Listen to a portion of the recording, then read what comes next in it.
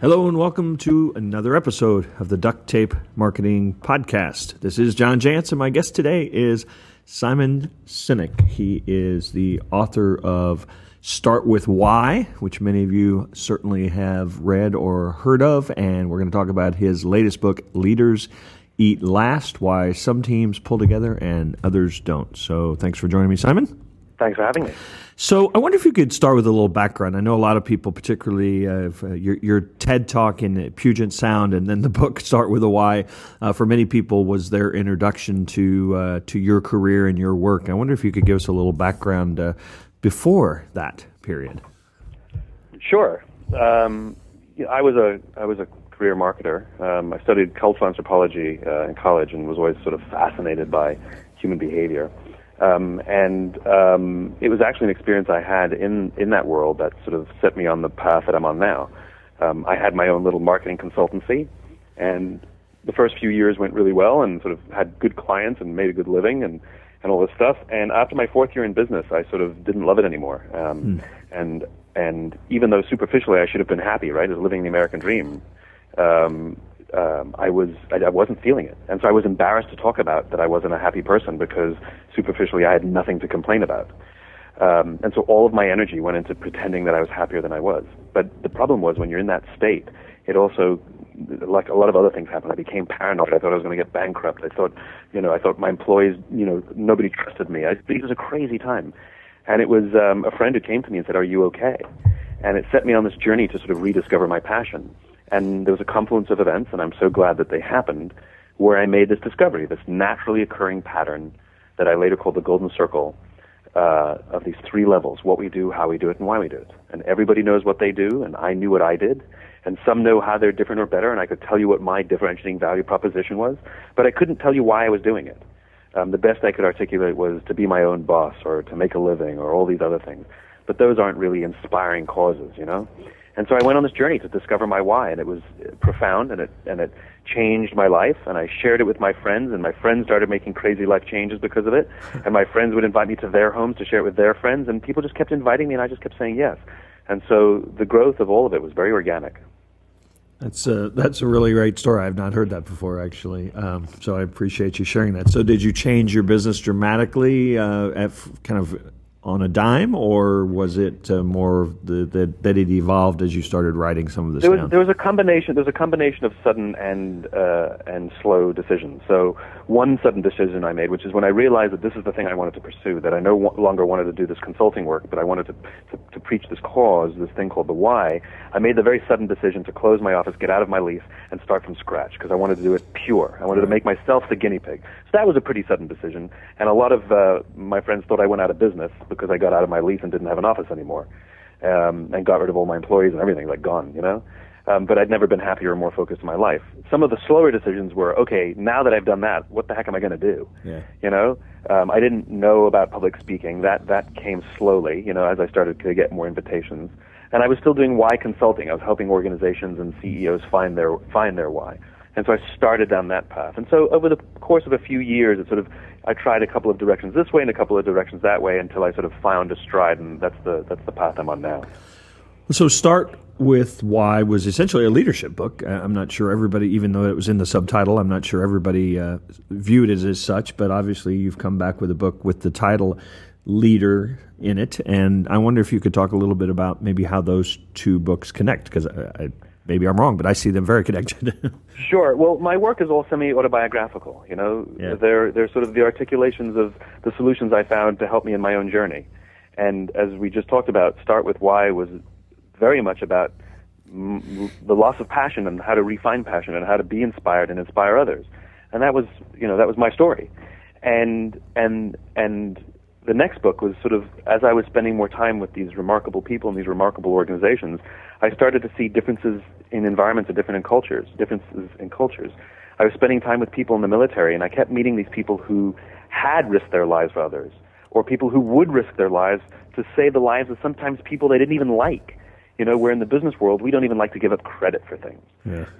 And so I started to see these like two different worlds of like people who trusted each other and people who didn't trust each other.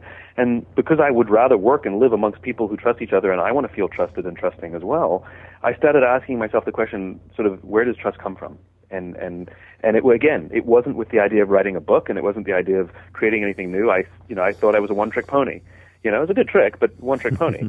And so it really was, once again, just a personal thing where I was trying to direct my life to be amongst people and around people that I really wanted to be around, who I felt safe around.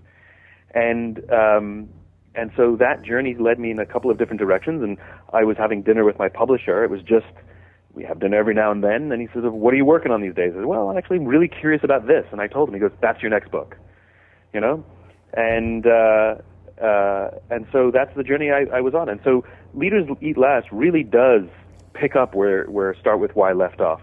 They don't have to be read in order. They're not sequels of each other. But from sort of an intellectual standpoint, it really does pick up where the other one left off. Well, and I think even from an equipping standpoint, right? If you read Start With Why and you get your message and you get that thing that you connect with, it, and in some ways what you talk about in Leaders Eat Last then becomes how you amplify that. Yes. Start With Why is how do you inspire people and how do you attract people? And then Leaders Eat Last is like, okay, good. You've done a good job of getting them all in. Now what? Yeah. So you've attracted all the people. Now what are you going to do with them all? So absolutely, there is a chronology to them. And the title, you mentioned you started working with some military folks. It actually comes from a bit of a sort of unwritten rule in some branches of the military, or I wouldn't even call it rule, but just practice. Yeah, it's a philosophy. It is practiced in multiple areas of the military, but the particular story came from the Marine Corps. I was having a meeting with Lieutenant General George Flynn from the Marine Corps, and he actually wrote the foreword to the book.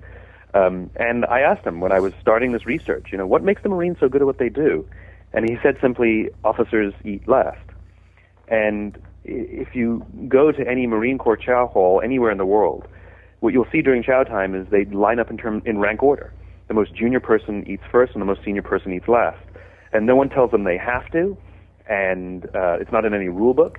It's because of the way they view leadership. They view leadership as a responsibility, not simply a rank. And the one in the leadership position, the one of higher rank, is responsible for those in their charge. And it manifests in funny ways, like the way they line up in the chow hall. Now, what's really interesting, what's really important, is the leadership impact of that philosophy. So, for example, here's a true story for you, and that's actually not in the book. There was a unit of Marines, they were deployed, and it was chow time, and as is the practice, the officer ate last. Except on this particular day, there was no food left for him. And when they went back out into the field, one by one, all of his men brought him some of their food. Because one of the things that's so important to understand about the philosophy of officers eat last is the officers never go hungry. And so this is a really important thing as we translate these lessons into civilian world, into the business world, which is the practice of the leader of a company putting their people sometimes before themselves. Means that the people will commit their blood, sweat, and tears to see that leader's vision is advanced, and they will ensure that the company is well run and kept safe and going well because they want to make their leader proud. Their leader has done right by them, and they will do right by their leader. That's the most important lesson of this, which is the officers never go hungry. The people are completely devoted to their leaders.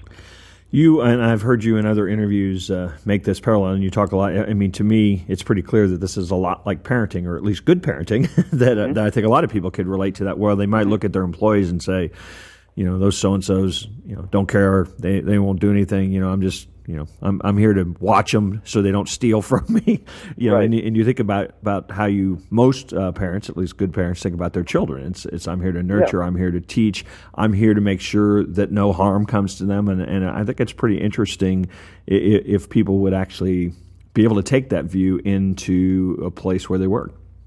Well, leadership comes with a risk. It's a lot of hard work, like parenting. And it's not the kind of thing that you turn on and turn off.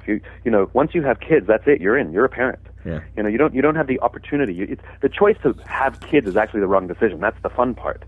The question is, do you want to raise kids? Mm-hmm. That's the hard choice. And like I said, the choice to become a parent is a lifestyle decision. Well, the choice to become a leader is a lifestyle decision. It means that you're going to increase the time and energy that you have to commit to others. It means that you have to practice the qualities of leadership every day. It's not just a thing you do at work. Leadership is a practice, not an event. Parenting is a practice. It's not an event. Making one big decision, even if it's the right decision, doesn't make you a leader. It just means you made one big decision. It's a daily occurrence, and it's a daily struggle, and it's not always clear, and sometimes we make the wrong decisions. But it's the belief that I want my people to rise up and be better and stronger and more capable than even they believe they are.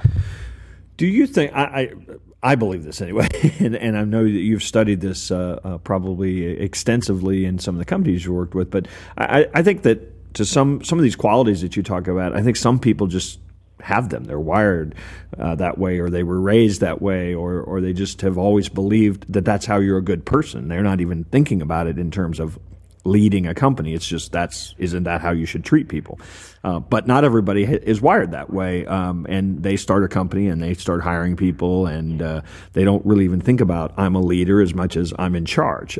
So how does somebody change that view or start kind of internalizing this how to be a leader? Well, when you talk about some people are wired that way, empirically we're all wired the same way. And it's the manner in which we're raised and the lessons we learn from our parents that will set us on a course. And yes, some do because of their upbringing. They have a head start, and they exhibit some of those leadership qualities earlier or more robustly than others. But leadership is a skill like any other. It is a choice. We can choose to become leaders, and then as a practice, and we can practice those skills. Like any other skill, if you work very, very hard at it, you will become a good leader. If you're lazy and choose not to practice, then that muscle atrophies. And really, it's a very simple practice, not easy, but simple practice. And it's the practice of empathy. It's the practice of putting the well-being of others sometimes before ourselves, especially when danger threatens. So little things that we can do to practice leadership. For example, we're driving to work and someone wants into our lane that we're driving in. Do we move the car up or do we just let them in? Well, we let them in. That's the practice of leadership. When you're in the break room and you pour yourself the last cup of coffee, do you put the empty coffee pot back? No one will know. I mean, no one's there. It's okay. The next person will make it. Or do you sacrifice the extra 5 minutes and the extra energy to just refill the pot? That's the practice of leadership. If somebody's suffering at work, if somebody's performance is down, do you sit down with them and say, hey, listen, your performance has been a problem lately, and if you don't pick up the numbers, I can't guarantee that you're going to have a job here. Or do you say, hey, your performance is down, are you okay? Right. Again, this is the practice of leadership. This is the practice of empathy. It's the concern about how others may feel or where they're coming from or the meaning of the things that they're saying, as opposed to many of the knee-jerk reactions that we make on a daily basis. I've heard you also draw a conclusion that lack of leadership may be actually the greatest source of job dissatisfaction. Oh, completely. We are social animals, and we respond to the environments we're in. And bad people, if they're put in a good environment, are capable of good things, and good people, if put in a bad environment, are capable of bad things. And it's leaders who set the environment. Leaders set the tone. And when we read statistics, and there's any number of studies that have reported on this, but I believe it was Gallup who studied said that 80% of Americans don't love their jobs, right? Like, how disturbing is that? Yep. I believe fulfillment is a right and not a privilege. It's not for the chosen few who get to say, oh, I love my job. Oh, you're so lucky, It's like we have the right to love going to work. We have the right to be fulfilled. And when leaders choose to put numbers before people, then how can we ever feel safe at work? How can we ever feel fulfilled at work?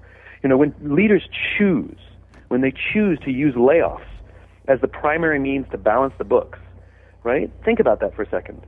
They will send you home to your kids, to your spouse, to say, I do not have an income to provide because my company needed to make its numbers this year, right? The folly of that. And forget about the people who were laid off. Think about the people who kept their jobs. How safe do you think they feel coming to work the next day, knowing full well that the company's leadership would gladly sacrifice them simply to make a short-term financial adjustment, right? And so we're not getting the best out of people. We never will when these are the choices that we're making. What do you say to that? And I'm tossing you a softball here because I'm certain you've heard this. I'm certain you've heard this numerous times. What do you say to that middle manager who says, "Yeah, but if I don't do X the way I'm measured, then it's me." Yeah, and that's true. And again, remember, leadership is a choice. I know many people who sit at the highest levels of companies who are not leaders. They have authority. We do what they tell us because they have authority over us, but they're not leaders because we wouldn't follow them. I know many people who sit at the bottom of organizations who have no authority, and yet they've chosen to look after the person to the left of them, and they've chosen to look after the person to the right of them, and they are leaders, right? And so the person who sits in the middle and says, if I stick my neck out, I'm going to get my head cut off. Exactly. That's what leadership is. It's the willingness to go first. That's why we call you a leader, because you led. You went first. You were willing to put your neck on the line. You were willing to stand up for the right thing. You were willing to say, hold on, there's injustice here. You were willing to try and work hard for the person to the left of you, to the right of you. We're also preoccupied with ourselves and our own success and our own happiness. There's an entire section in the bookshop called self-help, and there's no section in the bookshop called help others. And it's the idea that you may actually think of the happiness of the person next to you, God forbid, like you may actually concern yourself with the success of the person to the right of you. That is what it means to be a leader, and sometimes it comes with risk. And sometimes it means that you will get your head cut off. But that's the price we pay sometimes to be the leader, In some ways, because this is a really hot topic, although it's one that's bantered around in sort of disheveled ways sometimes, but it's somewhat what you're talking about is a healthy culture. Yeah, yes, it is a healthy culture. A culture where we show up to work every day and we feel like the people we work with would watch our backs, where we feel that the information that leadership and management is giving us is the truth and not being spun to make themselves look good. Leadership, the cultures in which we work is very much a feeling. The culture of a company is the equivalent of the character of a person. We refer to the character of a person. Is he of good character? Is she of good character? Is she trustworthy? And we assess people. We say, well, I think that she's got a strong character. I like her. Well, it's the same. It's the same. When we assess the culture of the company, it's saying the same thing. Are they of strong character? Are they of good moral fiber? And if the character of the person is good, they will make good friends and they will make good colleagues. And if the culture of a company is of high moral fiber, well, they will make great places to work. One of the things, and you've said this you've used the word trust a number of times, and I think it's really interesting that you also, I think one of the mistakes a lot of leaders make is that they feel their job is to be liked, or they feel their job is to be feared. one of those maybe. And you talk a lot about this idea that really their job is to be trusted. They don't have to be liked necessarily. In fact, you talk about a lot of leaders who aren't necessarily fun people to have at the cocktail party, but people will do whatever because they trust them. Correct. A good parent is not the same as a good friend. Yeah. The worst parents are the parents who try hard to be their kids' best friends. It doesn't work that way. You're their parent, not their friend. Right? And any leader that sets out to be feared, well, that's the same thing as a dictator. And it might work in the short term, but it's not a very stable system. Succession is really a big problem. And at the end of the day, it foments revolution. Yeah. And it creates anxiety, and you're not going to get the best out of people, in a dictatorship. I don't think there's a dictatorship on the planet that is sort of an economic powerhouse, at least not for very long. Yeah. It's because we don't get the best ideas out of people that way. People are willing to give their ideas and share what they are learning when they believe that it will advance the greater good. If they believe that by sharing too much of what they've learned, weak organizations are the ones where the people keep all of their knowledge because they think that that's what gives them their competitive edge and protects them from losing their job because they know more than everybody else. Those are weak organizations. Those are very weak organizations. You use a great example about how you have to really make this happen, and you talk about Alcoholics Anonymous and the 12-step program, not the 11-step program. And I think that's. I wonder if you could maybe share that illustration. Sure. In the unhealthiest of corporate environments, we become literally addicted to making the numbers. It's when the primary means we drive or influence or incentivize behavior in our companies hit the number, get the bonus. If that's the predominant means by which we motivate people, we can literally create an addiction to making the numbers, just like we could become addicted to alcohol or gambling. They're all dopamine addictions. They're all basically the same. And so to create a healthy work environment, we have to first overcome the addiction. We have to first admit that maybe we have a problem in our corporate culture, that maybe it's unhealthy. Okay, that's step number one. And what Alcoholics Anonymous has shown us is that they've been helping people overcome a dopamine addiction for 75 or 80 years with great success. And they know that if you master all 11 steps and not the 12th, you'll probably start drinking again. But if you master the 12th step, you will beat the disease. The 12th step is to help another alcoholic. It's service. In other words, when we commit ourselves to helping another person overcome the thing that we are challenged with most, not only is this how we find fulfillment, but this is actually how we build trust and actually advance the greater good. This is how we advance the organization. So if you're unhappy at work, how do you help somebody else who's unhappy at work? If you're struggling to learn something at work, how do you help somebody else who's struggling to learn something at work? And if you're struggling to be the leader you wish you had, how do you help someone else become the leader they wish they had? And this, ultimately, this idea of service, it's the most human of attributes, you know? And this is, great leadership is nothing more than being the best human being possible. That's really all leadership is, you know? Yeah, but from a very practical standpoint, as I listen to you, you're also creating leaders within your organization, which is only going to help attract more people. Of course. It's called legacy. Yeah. Legacy. Its legacy is when those who follow us work hard to uphold the standards and values that we instituted. That's what legacy is. Legacy isn't nostalgic. It's not like, remember when that guy used to run the company, how great it used to be. That's not legacy. That's nostalgia. Yeah. Right? Legacy is that it continues. We have legacy in the United States. Our founding fathers laid down a set of principles. You know, they declared why we needed a country. It's called the Declaration of Independence. And they laid down a structure as to how we should go about providing this freedom for all. You know, we call it the Constitution. And every successive president, some better than others, have committed themselves to advancing those ideals. That's called legacy. Those guys are long dead, and yet their ideas live on. Their legacy lives on. That's what it's supposed to be. That's what every single company has the capacity to do. You know, most companies don't have long-term plans. They plan for a quarter or a year. Right. You know, few of the companies that have a 5 or 10-year plan, and if they do, they certainly don't follow it. And so what is the 50 and 100-year plan? Stick to that. That's how you create legacy. It's like creating something for your family to have, you know? I want to finish up with a couple book questions, not related, somewhat related to this book, but not necessarily about the topic. One of the things that you did, and I am also an author, and so this is sort of personal for me. One of the things that you did in this book, I noticed in the digital version, is that you have some embedded audio and video, and I'm curious about what your thinking was there, how that went, if you're getting feedback on that component. Sure. Basically what you're referring to is we have two versions of the ebook. We have the standard ebook that people can download to their digital device, and we have what they call the enhanced ebook, which has little videos in between each chapter, or each section, I should say.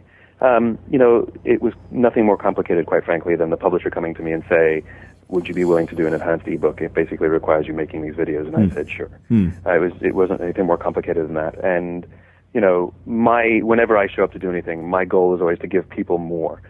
My goal is not to simply reiterate what is written, but to give people some of the nuance, some of the story, some of the backstory that maybe ended up on the cutting room floor, just to help them understand why that section exists. And so what I try to do in each of those little videos was provide some of the nuance and backstory that adds a little more color and context to each of the sections that they're about to read. Final question is, I always just love to ask authors this. I wonder if you'd share maybe a couple books that you are either currently reading, you read recently, or you just think everybody should read. Yeah, sure. Viktor Frankl's Man's Search for Meaning should be on everyone's list, obviously. I think that's the standard. That's almost an annual read for me. That's an annual read, yeah. David Marquet, Turn the Ship Around. His is really sort of the yin to my yang. I speak in a sort of philosophical, sort of idealistic terms, and David's work is very, very practical and takes my ideals and gives you the how to do it. Cool. My work is often, if anything, it's criticized for saying, yeah, but you didn't tell us enough how to. David's work really takes the how-tos that I give and builds upon them, which I love.